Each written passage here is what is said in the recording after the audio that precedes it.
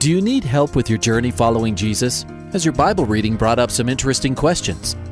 I need a prayer request. I've heard pastors talk about you can't get to heaven just with good deeds. I was just wondering what you guys think. Is there a correlation between the seventh trumpet in Revelations as the last trumpet, or is he talking about some other trumpet? Finally, a place to get answers. We're ready to take your prayer request and answer your Bible questions. Call in at 303-690-3000. Let's join Calvary Live right now. And good afternoon to you. Jason Vanderveer here with you on Calvary Live. You heard the number there. Let me give it to you again in case you didn't catch it. 303-690-3000 is the number if you want to join us on the program here. 303-690-3000. If you prefer to text, there's a different number for that, 720-336-0897. 720-336-0897 to text. If you do text, just a short one-sentence message of whatever your prayer requests might be, or what we might be able to answer for you. We'll answer as many of those texts as we can, either on the air or after we go off the air. But if you'd like to join me in person, again, 303-690-3000. I'm Jason Vanderveer. I'm the pastor of Calvary Chapel in Parker, Colorado, and appreciate all of you joining me today on Grace FM, all of our listeners in Colorado and Wyoming. And also as well want to thank our Truth FM listeners for joining us from Kentucky, North Carolina, and in Tennessee. And then, of course, our Northeastern listeners, Hope FM, Maryland, New Jersey, Pennsylvania. Welcome to all of you. The number's the same for everybody to call in, 303-690-3000. If you have a prayer request or a question, of course, Calvary Live, a big part of the program is you. And your questions about the Bible, about Christianity. Maybe you have a question about prophecy or apologetics or cults or current events as they relate to the Scripture, or you just need prayer or encouragement. Always looking forward to doing that as well. Give us a call here. And if you want more information about our fellowship, Calvary Chapel in Parker, maybe you're in the Parker, Colorado area, or you're going to be, or you just want to take advantage of some of the resources that we have available online, including the ability to stream messages from the entire Bible, audio, video, all there anytime you want to just pick a book, go through a book of the Bible with us, you can do that, or as well as our current messages. So if you're not in the area, that's okay. We've got a lot of other great resources there for you. But if you're going to be in the area, you want to join us, you can get directions, service times, all of that available at calvarychapelparker.com. That's calvarychapelparker.com is our web address, and if you want to take a look there, peruse, and utilize some of the information there, that's what it's there for. And this program is also here for you as well, Monday through Friday, Calvary Live, available to you here to call in and get your Bible questions answered, get prayer if you need prayer. You can also get the podcast, the Calvary Live podcast, on iTunes. Just select the original show date. Keep in mind, those of you listening in the South and also in the Northeast, you're listening on the program is a week old typically. So while you can call in live in those spots, you're typically listening to the show from last week. So just keep that in mind as you're selecting the original show date. If you want to re-listen to a program, maybe you didn't quite catch something, or we talked about something and you wanted to hear that or hear it again. iTunes, Calvary Live podcast. You can also get copies, or not copies, I guess is not the right term, but you can also listen to the program, gracefm.com. You can go there and find previous shows there as well. So maybe you don't use iTunes, or that's not convenient for you. You can go to gracefm.com and find previous shows on there as well. But, this program is live right now, and love to hear from you. 303-690-3000. 303-690-3000. All lines are open, 303-690-3000. That's the number to call if you want to join me here on the program. We're just getting kicked back off. We had a fresh live program yesterday after the Christmas and New Year holiday, and now, of course, live program today, getting back into the swing of things. Another live program tomorrow, and into the foreseeable future. So it's great to be back on the air, and for me, it's been a hiatus of a few weeks, so I'm enjoying being back with you. And well, not a few weeks off, but a few weeks off from the program. But I'm excited to be back here on the program with you. If you want to join us as soon as this Sunday is your next opportunity at Calvary Chapel Parker, we'll be continuing in the book of Nehemiah. We're in the 9th chapter of the book of Nehemiah. At least we will be this Sunday morning. If you want to catch our most recent message, as I mentioned, you can do so at calvarychapelparker.com. calvarychapelparker.com. The most recent message, Revival Through the Word, from Nehemiah chapter 8, at least the most recent Sunday message. And on Wednesday nights, going through 2 Samuel and the life of David, just covered last night. Chapters 17 and 18, looking at the rebellion of Absalom. Both of those available on our website, audio, video there for you to watch, listen, stream, whatever the case may be. Why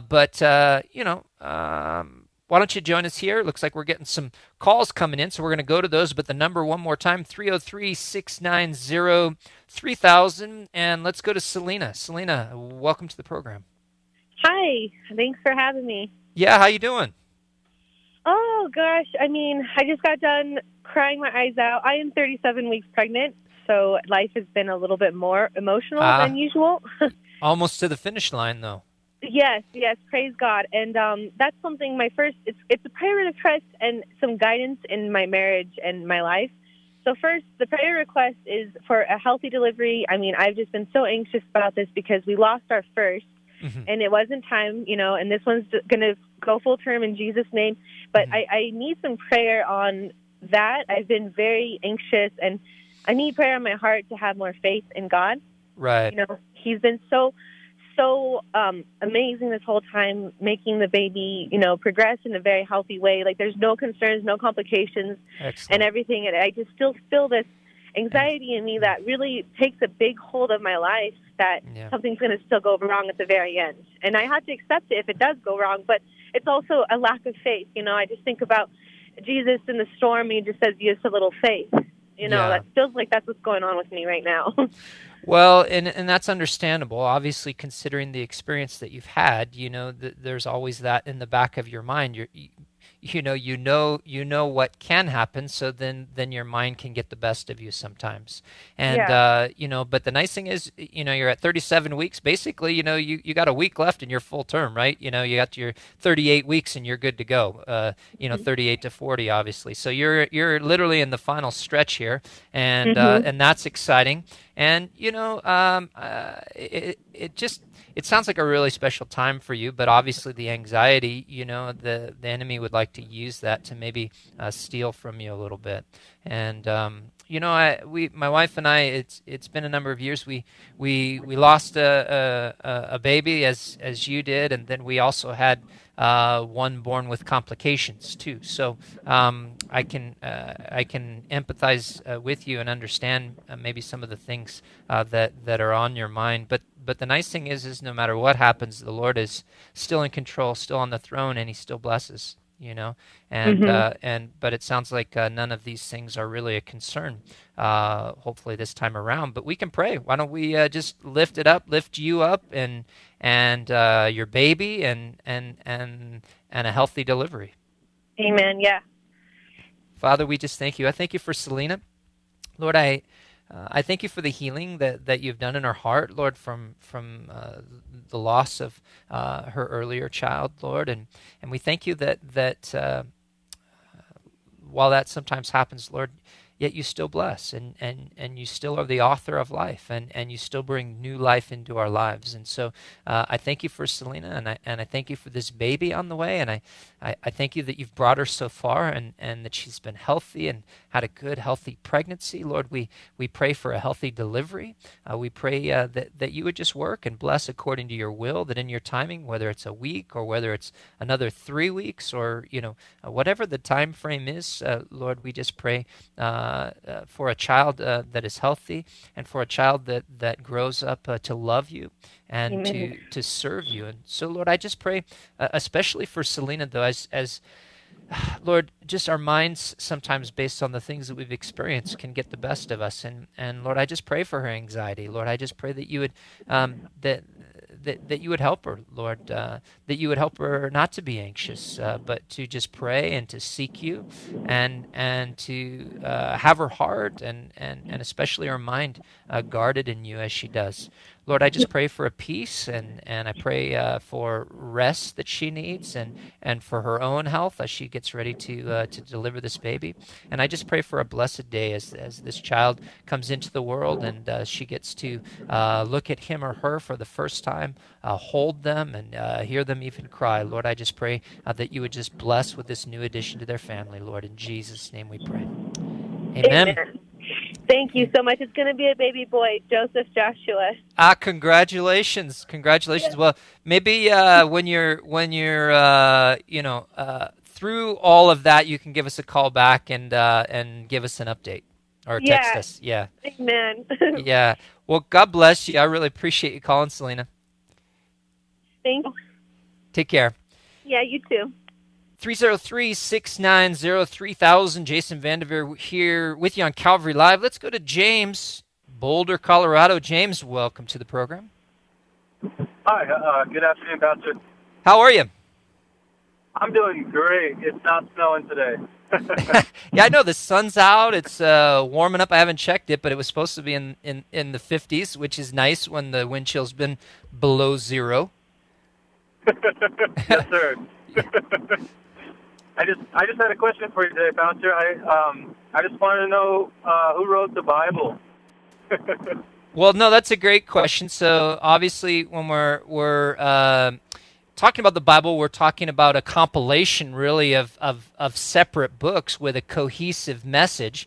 And you have 66 books. You have 40 different human authors, but the Bible tells us, it proclaims to be written by God. In other words, all Scripture is given by inspiration of God, and is profitable, the Scripture says, for instruction, for reproof, for correction in righteousness. So the Bible, as long as you believe the Bible, then you believe it's written by God.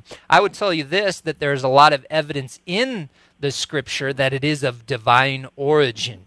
For example, we have fulfilled prophecy, prophecy of individuals by name in certain cases, hundreds of years before they were born. Certainly the prophecies concerning Jesus Christ himself, more than 300 prophecies fulfilled by Jesus, including the place of his birth. And I don't know about you, but I didn't get to choose, where I was born. So, and then there's all of the effects of the Bible, not just the fulfilled prophecy, but all of the effects of the Bible on the lives of those who live by it. So, that's the simple answer to your question. Is there additional reasons why you're asking, or what caused you to think about that? Oh, I just I'm a firm believer. I mean, I believe in I believe in Jesus Christ. I believe he came back, died for us, so that we have a chance to get the sin out of our lives and just have a good time with God in the afterlife. I just or with God, I don't know if that's an afterlife. But no, I just was curious. I should probably stay away from YouTube. I was they were talking about Moses and there's all these different authors and just like I understand that it's like it's God inspired. You know, and I didn't know that. You know, that it was God inspired. Yeah. So I'd always go off scholars. You know, I'm thinking. You know, I just thought a group of guys got together and kind of pieced it together in a sense. Sure. And I just was wondering where they were getting their source from, and their source was God. Yeah. Yeah, so you do have human authors that are used, but the author is really God. So you have 40 different human authors. You know, some people try to dispute, you know, certain of those authors, like Moses. In other words, they want to dispute whether Moses wrote all of the book of Moses. They want to, you know, have multiple Isaiahs that wrote the book of Isaiah. They want to dispute the book of Daniel. Typically, the reason that they want to dispute certain things is because of the prophetic nature. And they say, well, you know, these things couldn't have been written by this individual at this time because look at the things that were predicted and they came true. Well, that's kind of a silly argument to say, well, that person couldn't have written it because it's prophetic and it came true. But that's the reality of naysayers sometimes. But there's tremendous evidence that the individuals who are given credit, and most of the books are pretty well established as to who wrote them, and certain books were, like the Psalms, for example, were written by different individuals, David and others. But most books, their human instruments or authors are very well established. But the Scripture itself was given by God. What I mentioned to you earlier was 2 Timothy.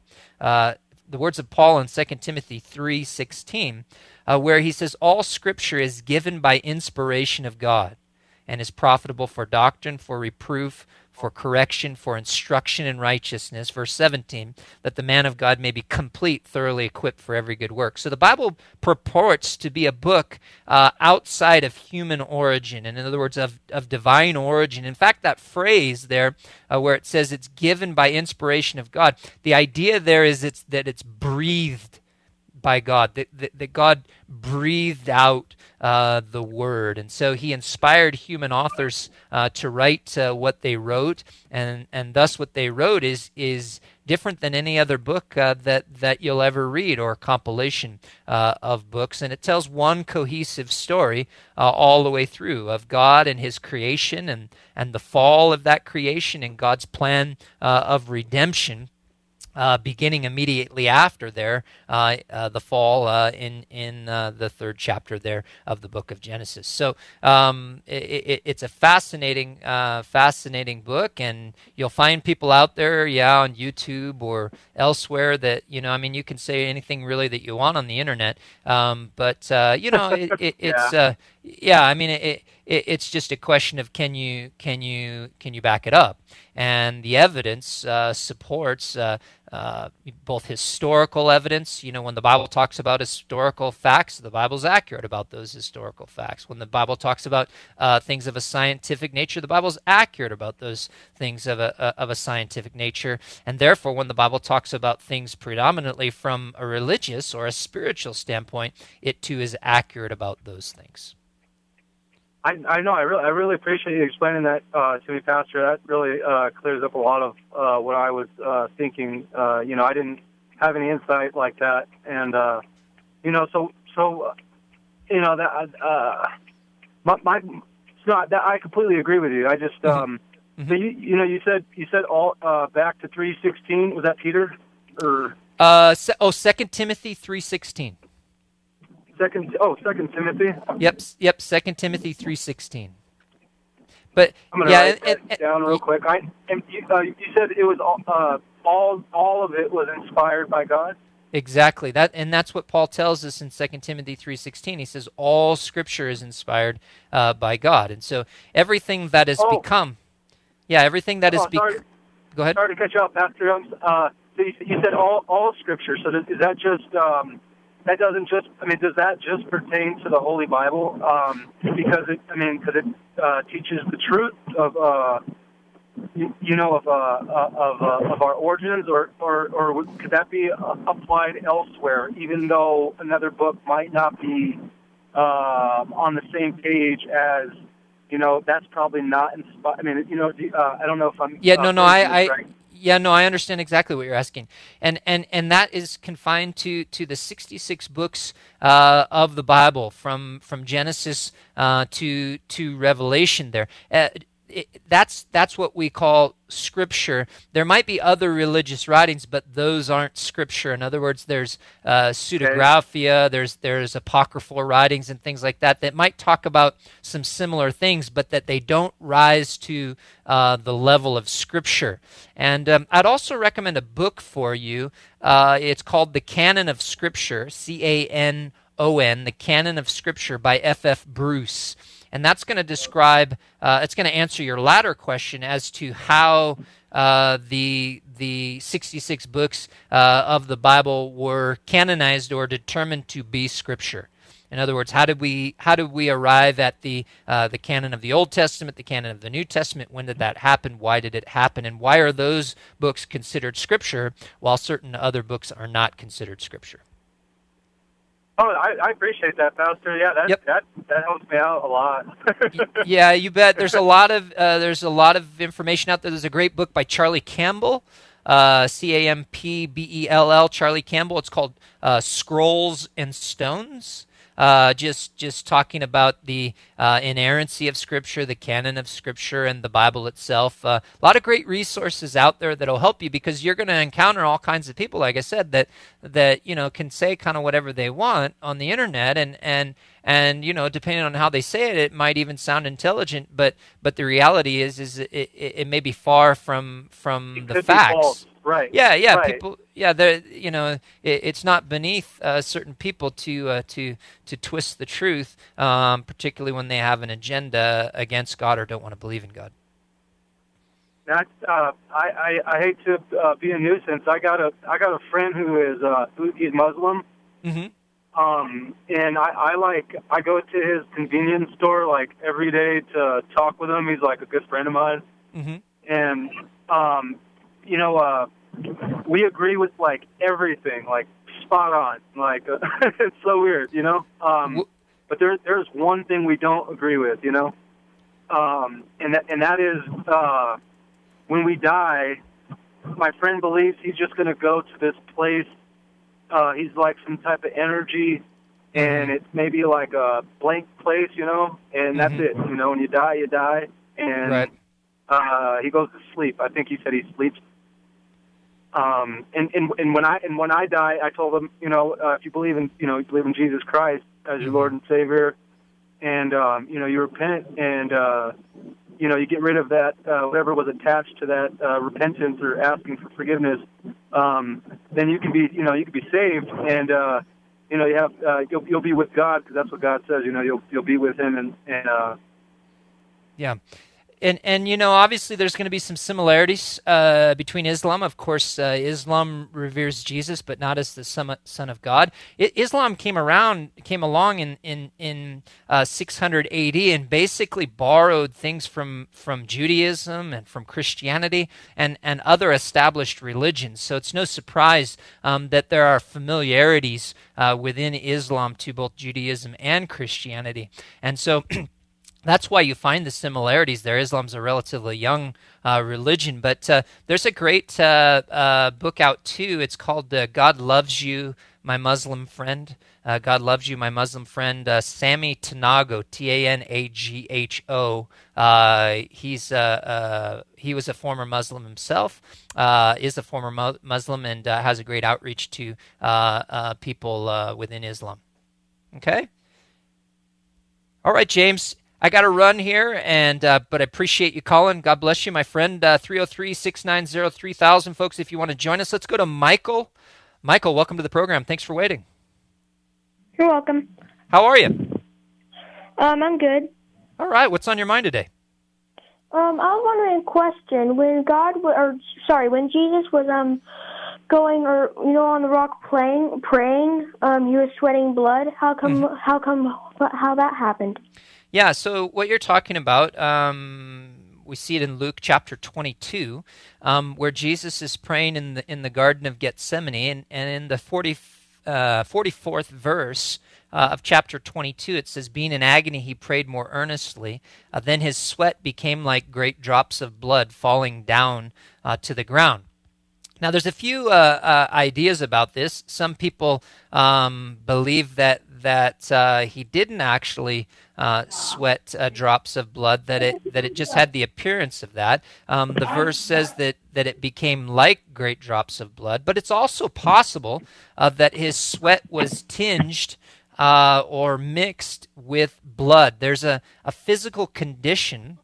It's called hematidrosis, and it can happen. It's rare, but it can happen to people that are under great stress. And Jesus, of course, was under great pressure of that moment, because that's the night of his betrayal, or the night before his betrayal, and he's going to go to the cross the next morning.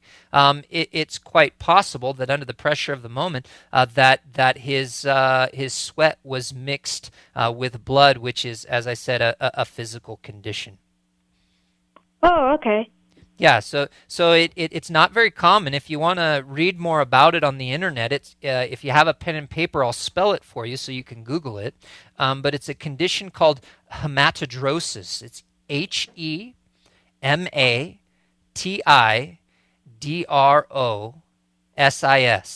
and some people believe that's what Jesus actually suffered from in the Garden of Gethsemane. I'll give you a little bit of additional information. It's interesting because Gethsemane, Gethshmonim, in Hebrew means olive press. And so really what happened is Jesus was praying. Really the victory that Jesus accomplished on the cross was really made possible because of his victory in the garden there in prayer. But it was through great pressure and, as we're told here by Luke, in great agony. And so it was like he was being pressed, like he was in an olive press as he was there in the Garden of Gethsemane. And so the pressure, the stress of that moment possibly had a physical effect in this way upon Jesus. Okie dokie? All right. Yeah, you bet. Any other questions, Michael, or is that going to do it for you? I'm good. Okay. Hey, God bless you. You have a great day, okay? All right. Thank you. You bet. 303-690-3000. And let's go to Shane in Aurora. We can get Shane started here before the break. Shane, welcome to the program. Hey, Pastor. Thanks for taking my call. You bet. I've got about 2 minutes to the break, so we'll probably have to bridge both sides of the break, but at least we can see what's on your mind. Okay, perfect. So last December, I began the process with another gentleman to start a business here locally. And over the course of the last year, just through my, reading through the Bible a couple of times and just things that it's laying on my heart, I have a question, and I've tried to research it as far as going into business with an unbeliever. Right. I know in 2 Corinthians it talks about being unevenly yoked, and yep, yeah, and but also, I've read there's the thought of if it doesn't compromise my Christian beliefs, it gives me an opportunity to witness to somebody. With as far as the daily business dealings, if it doesn't compromise. I mean, so I'm just curious as to where, I want to make this decision biblically, and, I don't want to, we're deep into the process, but it still gives me opportunity to look at this. Yeah. And so you're deep into it, but you would be able to, it sounds like, if you decided to do otherwise, not move forward with the partnership. Is that a true statement? Yes, either of us would have an opportunity to go and do it ourselves if we chose to. Okay. Do me a favor, Shane. You might be able to hear the music there. That means we're going to have to go out to a pre-programmed break here. So we'll pick it up on the other side of the break. We can talk about Corinthians there, and we'll get to your question right after this. We'll be right back, folks.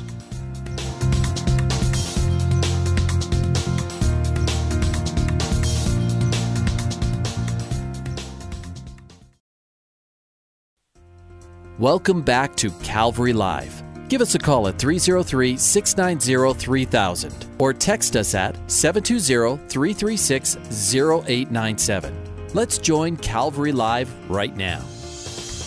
And we're back. Jason Vanderveer here with you this afternoon on Calvary Live. We're talking to Shane in Aurora, Colorado about the concept of believers being in business with unbelievers. Shane, you mentioned the key verse really on issues like this, 2 Corinthians chapter 6, verse 14. Most commonly, people apply that to marriage, obviously, or dating relationships. But actually, that's not the context at all, though it certainly does have application in that area. But really has a broader application. Certain types of friendships. Not that we're not to be friends with people out in the world, but I always encourage people, those friendships that you're relying on. In other words, you're getting something out of that relationship. This verse applies to that. And I believe that it applies to business as well. Now, obviously, if you work for a company, that's a different matter. If you're working for a large company or even a small company and you get hired as an employee, I don't think that there's a requirement or a stipulation here that a believer could only work for another believer in a Christian company. But there is a different consideration when you're thinking about starting your own business or your own venture, and you're talking about partnering with an unbeliever. And I think that there's a lot of wisdom in applying this scripture from 2 Corinthians 6 in that way, because you have totally different worldviews. While you may agree on certain things, particularly if this other person has some conservative values, and it's not uncommon to come across somebody who's not a believer who does share many of the same values, but in the end you have different worldviews. You look at things differently, and potentially that's going to create issues in your business, particularly for you as a believer. You probably realize this, that whatever we do for work or whatever we do for business, really the goal is to glorify God. It's not even to make a living. God can use that to make a living, but it's about glorifying God in every area of our life, and that can kind of be difficult if you're partnered with an unbeliever whose agenda is probably something entirely different.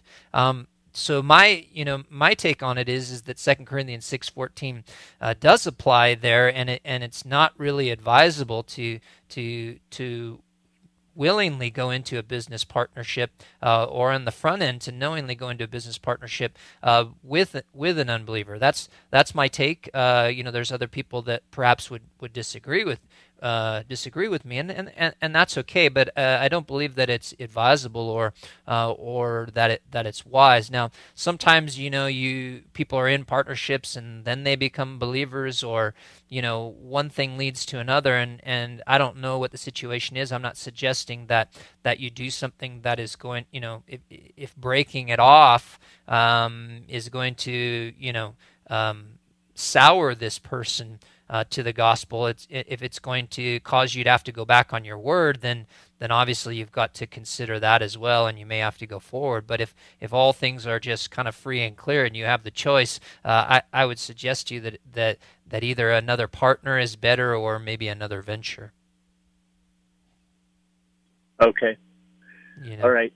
That all makes sense. I've seen conflicting thoughts. In doing my research, and that where you are coming from is where I've been leaning, and so I appreciate you, solidifying that for me. Yeah, it's not an easy decision to make, and when you sit and look at it, it's not the decision, that maybe you want to make, but it's sometimes you look at it and you realize, oh, this is probably the decision that I need to make.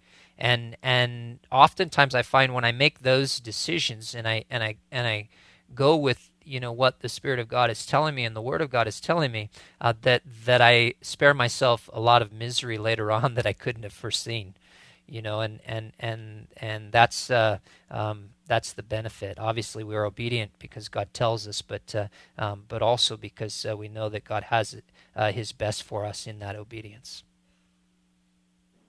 All right. Perfect. That sounds great.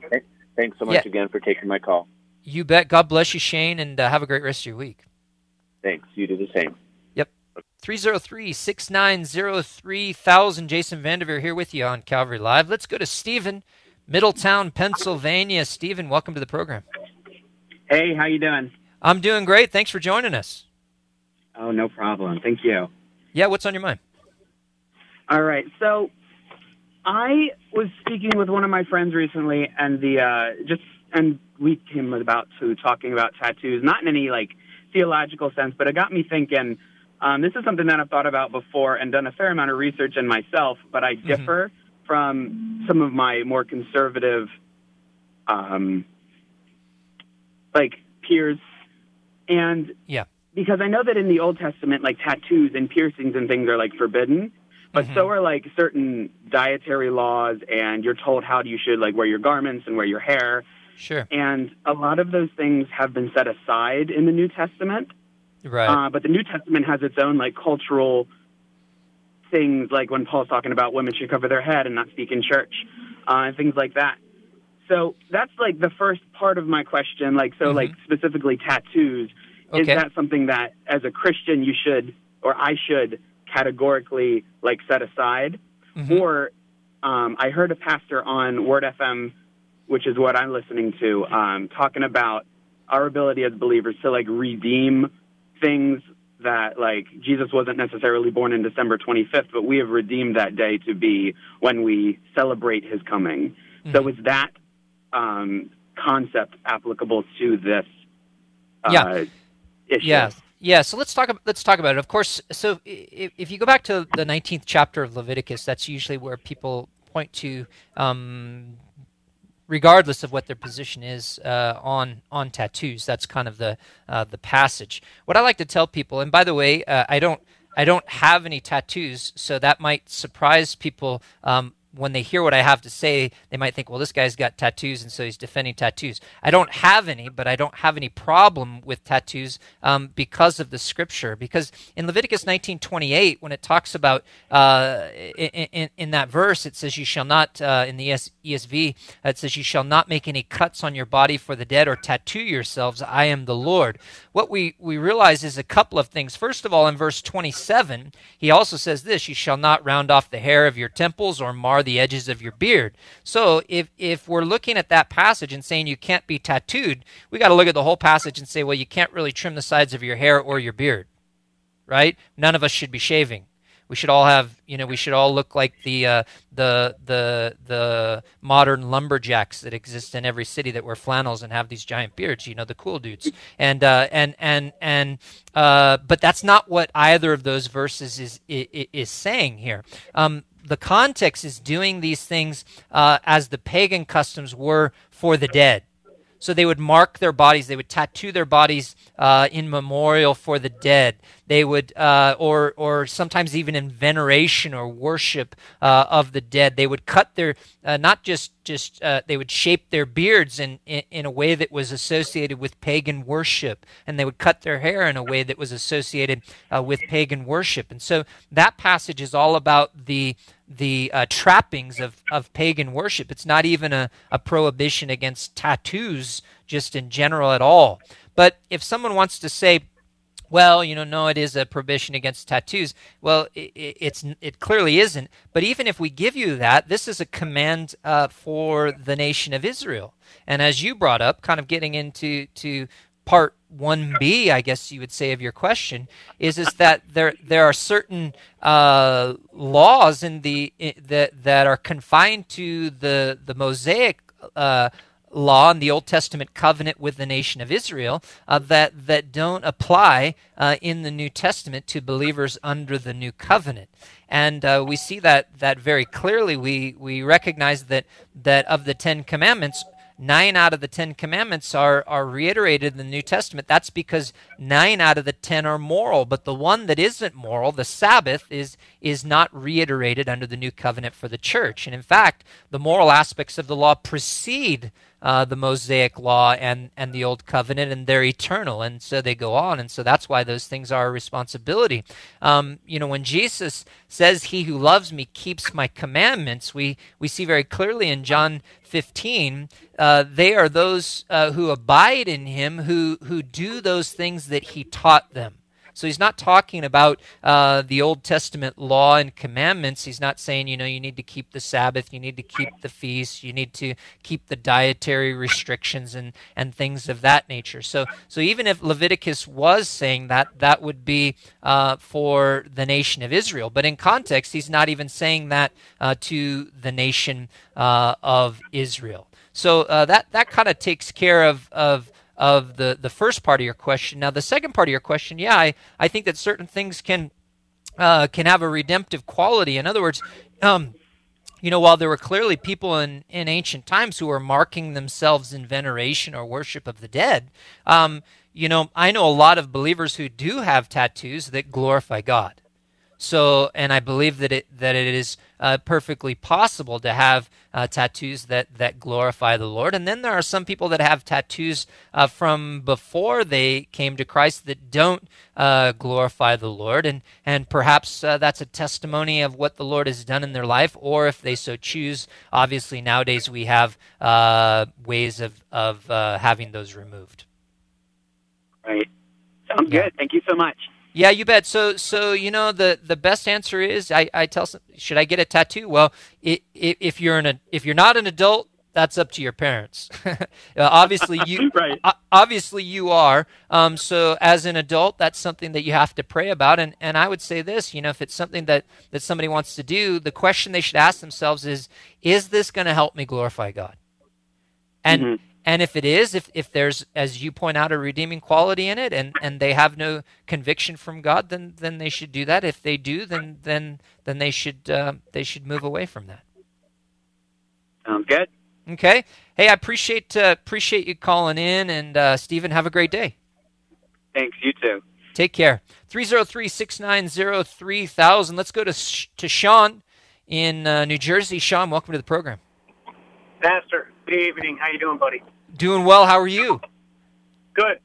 Just have two questions, if we can get to them. If not, then I understand. So the first question is, my wife and I, we teach 2s and 3s in church, and in the study guide, it mentioned about Adam and Eve going to hell. Well, I don't remember that, so I went into my King James and I looked in there, and all it really said is God told Joseph, correct me if I'm wrong, that you will surely die. And then I read all the way up through, all the way to the very end when Joseph is mentioned last, and it just mentions he lived to 139 years old and then died.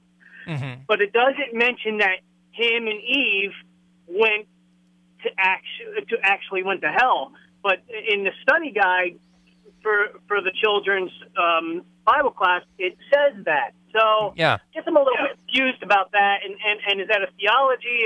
What is that? Yeah, I would suggest to you that's an errant theology in that particular curriculum. I'm not. I'd be interested to know, who produced that curriculum. In the curriculum that we've used over the years, we've used a few different. There's some good ones out there, but I've never come across that sort of errant doctrine, because very clearly the Scripture gives no impression that Adam and Eve went to hell, that they were unregenerate. They fell, but they had the same opportunity to be saved like everyone else. And there really is no leg to stand on, so to speak, to suggest that somehow Adam, was lost, that he fell, and that he wasn't somehow saved, and wasn't looking forward to the Messiah. In fact, quite the opposite. They had the gospel preached to them. The first people to have the gospel preached to them after the fall there in Genesis chapter 3. So I would suggest to you that they were saved, that they were redeemed just as we are. And by the way, people are all saved the same way. The only difference is their position in relationship to the cross. And we see that very clearly in the 11th chapter of the book of Hebrews, that some people were looking forward by faith to the cross of Jesus Christ. Obviously, the disciples had the privilege of looking upon the cross, and we look back in history to the cross of Jesus Christ, but we're all saved by looking to the Messiah for the redemption of sins. And Adam and Eve the same way. Yeah, and I even when I studied it, they actually tried pleasing God all the way up to the end of their life, even when they were tossed, out of the garden. So I agree with that, and I just, my wife and I had that question, so I appreciate you answering that. Yeah, it's not the, as I look at that, that's a problematic teaching. Obviously, there's things that can be more problematic than that, but I guess the biggest issue is that it's not only is it not really based on Scripture, it really seems to kind of go against what we read in the Scripture. That's right. Yeah. And I agree, and I appreciate that. Obviously, with the young kids, we didn't get into that portion of it, but it just kind of threw us for a loop there. So it made us lean on God's word to see if it's factual. Well, you got to be like the Bereans in Acts 17. Search the Scriptures, make sure it's true. That's right. Do you have time for my second one? I do. Shoot. Yeah. All right. So this is a question I had, and I talked with my wife about it, and she couldn't really help me understand it. So the Bible clearly says that Jesus comes from the house of David. Now, to my understanding, the law always stated, I know Christ supersedes the law, but the law always precedes that basically the father is the one that passes on the genealogy. That would be Joseph. But we know that Joseph is not the father of Christ. So where does that come from? I know anything's possible with God. So are they saying that anything's possible with God? That's why Jesus comes from the house of David? And is that an issue why maybe like the Jewish people struggle with maybe believing in Christ as their true Messiah? Yeah, no, I think the key is in understanding, obviously, two genealogies for Jesus in the Gospels, and they're actually slightly different. Of course, Matthew 1, the first 17 verses, and then in Luke, the third chapter, verses 23 through 28. And it's believed that Matthew's genealogy lists Joseph's line, but Luke's gives Mary's line, even though it says, being as was supposed, the son of Joseph, the son of Heli. But if you look at Matthew and Luke, Joseph's lineage is different. And so, Joseph is more prominent in the earlier chapters of Matthew. The opposite is true in Luke. And women's names were not commonly used in Jewish genealogies. And so it's believed that Luke is actually giving Mary's genealogy. And so if that is, there's also some interesting nuances because the verb, the language is interesting. Matthew uses the verb begot. Luke uses the article tau, which is of. So he's not necessarily saying begotten in Luke, and I believe very strongly that actually Luke is giving us Mary's genealogy, which is interesting because they both descend from David, and so he is literally the son of David through his biological mother Mary, but legally, because as you point out, descent comes through the father, he also has a right to the throne of David through his stepfather, if you will, Joseph. And it solves some other issues as well, in that in Jeremiah 22:30, the Lord promised that none of Jeconiah's sons would sit on the throne. Well, the problem is that Joseph descends through Jeconiah, but Mary doesn't. And so by blood, Jesus isn't a descendant of Jeconiah, but he still is a descendant of David. So it takes care of that prophecy in Jeremiah 22 as well. Right. So yeah. Okay. So I guess it confused me more, but I think I know where you're going with it. I apologize. I guess I'll study more on it. Well, let me simplify it this way. So is Jesus the son of David? Yes, he's the son of David through both Joseph and Mary. Legally through Joseph, biologically through Mary. And Matthew 1 and Luke 3 reveal that, in that you're probably dealing with the genealogy of Joseph in Matthew and the genealogy of Mary in Luke chapter 3. Yep. Okay. Good. Well, hey, I appreciate you, sir. Thank you. God very bless much. you, Sean. Thanks for calling. God bless you. Yep. Let's go to Tom in New Jersey. Hey, Pastor, how you doing? I'm doing really well. How are you? Good. Thanks for all you do. I appreciate it. Thank you. What's on your mind? I had a question. I want to see what your take would be on it. In the Revelation, it talks about the New Jerusalem coming down from heaven, and then it says Jesus is the light of the New Jerusalem. The light's the inside of it. But on the outside, I guess it's coming down to earth. So will the sun and everything and the moon still be here to light the earth up? Because naturally, inside the New Jerusalem will be the light of Jesus, as we understand. And then it also says that on the outside of the New Jerusalem city, the only people who can enter there are the people who is written in the Lamb's Book of Life.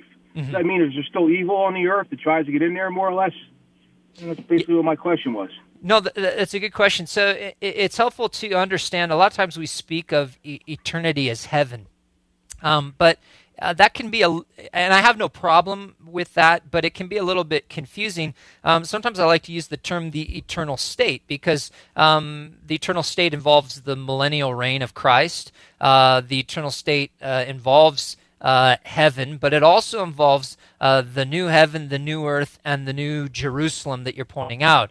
And in 2 Peter and also in Revelation chapter 21, we see that the earth is going to pass away. So after the final judgment, the great white throne judgment there at the end of Revelation chapter 20, there we see that all those whose names are not found written in the Lamb's Book of Life are cast into the lake of fire. Satan and the beast and the false prophet have already been cast into the lake of fire. And then in chapter 21, verse 1, John says, I saw a new heaven and new earth, for the first heaven, the first earth had passed away. Also, there was no more sea. And then in verse 2, he talks about the new Jerusalem, which you did a great job of describing coming down. So this is the eternal state. There's the new heaven, the new earth, the new Jerusalem.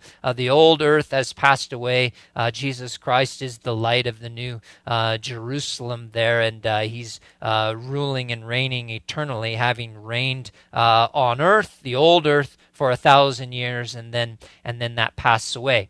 While there is sin in the millennial reign of Christ, though Christ rules with a rod of iron, we see very clearly in the Old Testament prophets who talk about the millennial reign of Christ that while there is a general holiness, a general righteousness on earth, and Christ is ruling, there still is an opportunity to sin, and there still are people who sin. In fact, at the close of the millennium, Satan is loosed after he's bound for 1,000 years, and he leads one final rebellion, and clearly there has to be sin present for that to take place. But at the great white throne judgment, all sin and all sinners are judged. So those who enter into this final state of eternity, the new heaven, the new earth, the new Jerusalem, are in their glorified state, in which they no longer sin, they no longer have a sin nature, they no longer have an opportunity to sin. In other words, sin isn't a choice. Okay? Right. Does that answer your question? Was there any part of your question I want to make sure that I cover it all for you? Yeah, you did a good job. Appreciate it. Okay, Thanks. good deal. So kind of a complicated question, good question though, and just wanted to make sure that we carefully address that. But it's a fascinating topic, and it's important to understand the different aspects of like I said, the eternal state. Because depending on when you look at it, if you're looking right after the Great Tribulation period, well, that's the millennial reign of Christ. If you're looking 1,000 years later, well, that's after the Great White Throne Judgment. It's something far different. Right. Okay. Appreciate it. Thanks. Hey, you bet. God bless you, and appreciate you calling in, Tom. Take care. Thanks for listening. Thanks. God bless you too. All right. Take care. You bet. 303-690-3000 is the number to call if you want to join me on the air. Got a few minutes left, and probably if we got a call right now, we could take it. But otherwise, if it gets too late here, we won't be able to take too many more. But 303-690-3000 is a great number to pick up and to dial. Just looking through some of the texts here, and this one's interesting. It says, if hell equals Sheol equals Abraham's bosom, is it true? Of course, the text is in reference to Luke chapter 16, where Jesus talks about Abraham's bosom. Sheol is the Old Testament, the Hebrew word for the grave, actually. Not for hell, but for the grave. And it certainly does encompass a pre-suffering aspect, but not the ultimate sense of hell. And in the Greek New Testament, the word is Hades.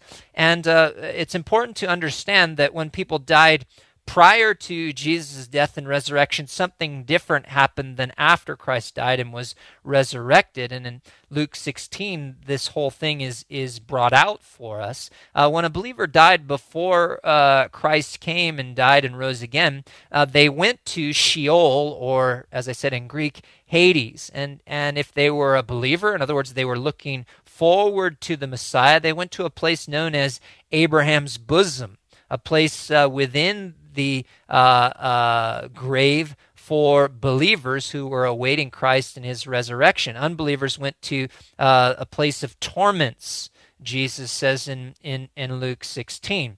Now, after the resurrection of Christ, we know, as Paul says, to be absent from the body is to be present with the Lord. So when we die, that is when our soul and spirit separate from our body, we go to be with the Lord, awaiting the resurrection and the reunification of our spirit and soul with our body. And so there is no longer this destination place known as Abraham's bosom for the believers. They go into the presence of the Lord. Now, hell is something far different. Of course, there was a place of torments or suffering in the grave, and there still is.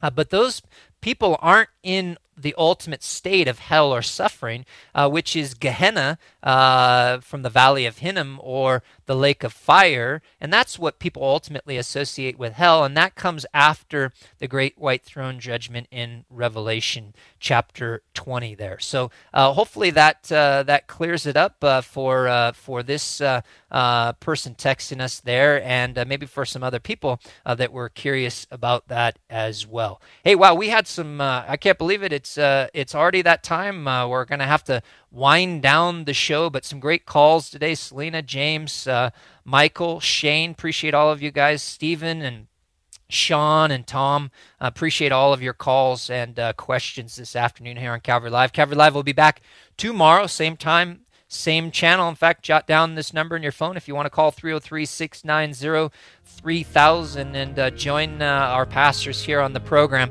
It's been a privilege and a pleasure. I'm Jason Vandeveer, Calvary Chapel Parker. More information about us available, calvarychapelparker.com. Join us this weekend if you can, if you're going to be in the area. And again, thanks for joining me on the program. Good night. God bless you.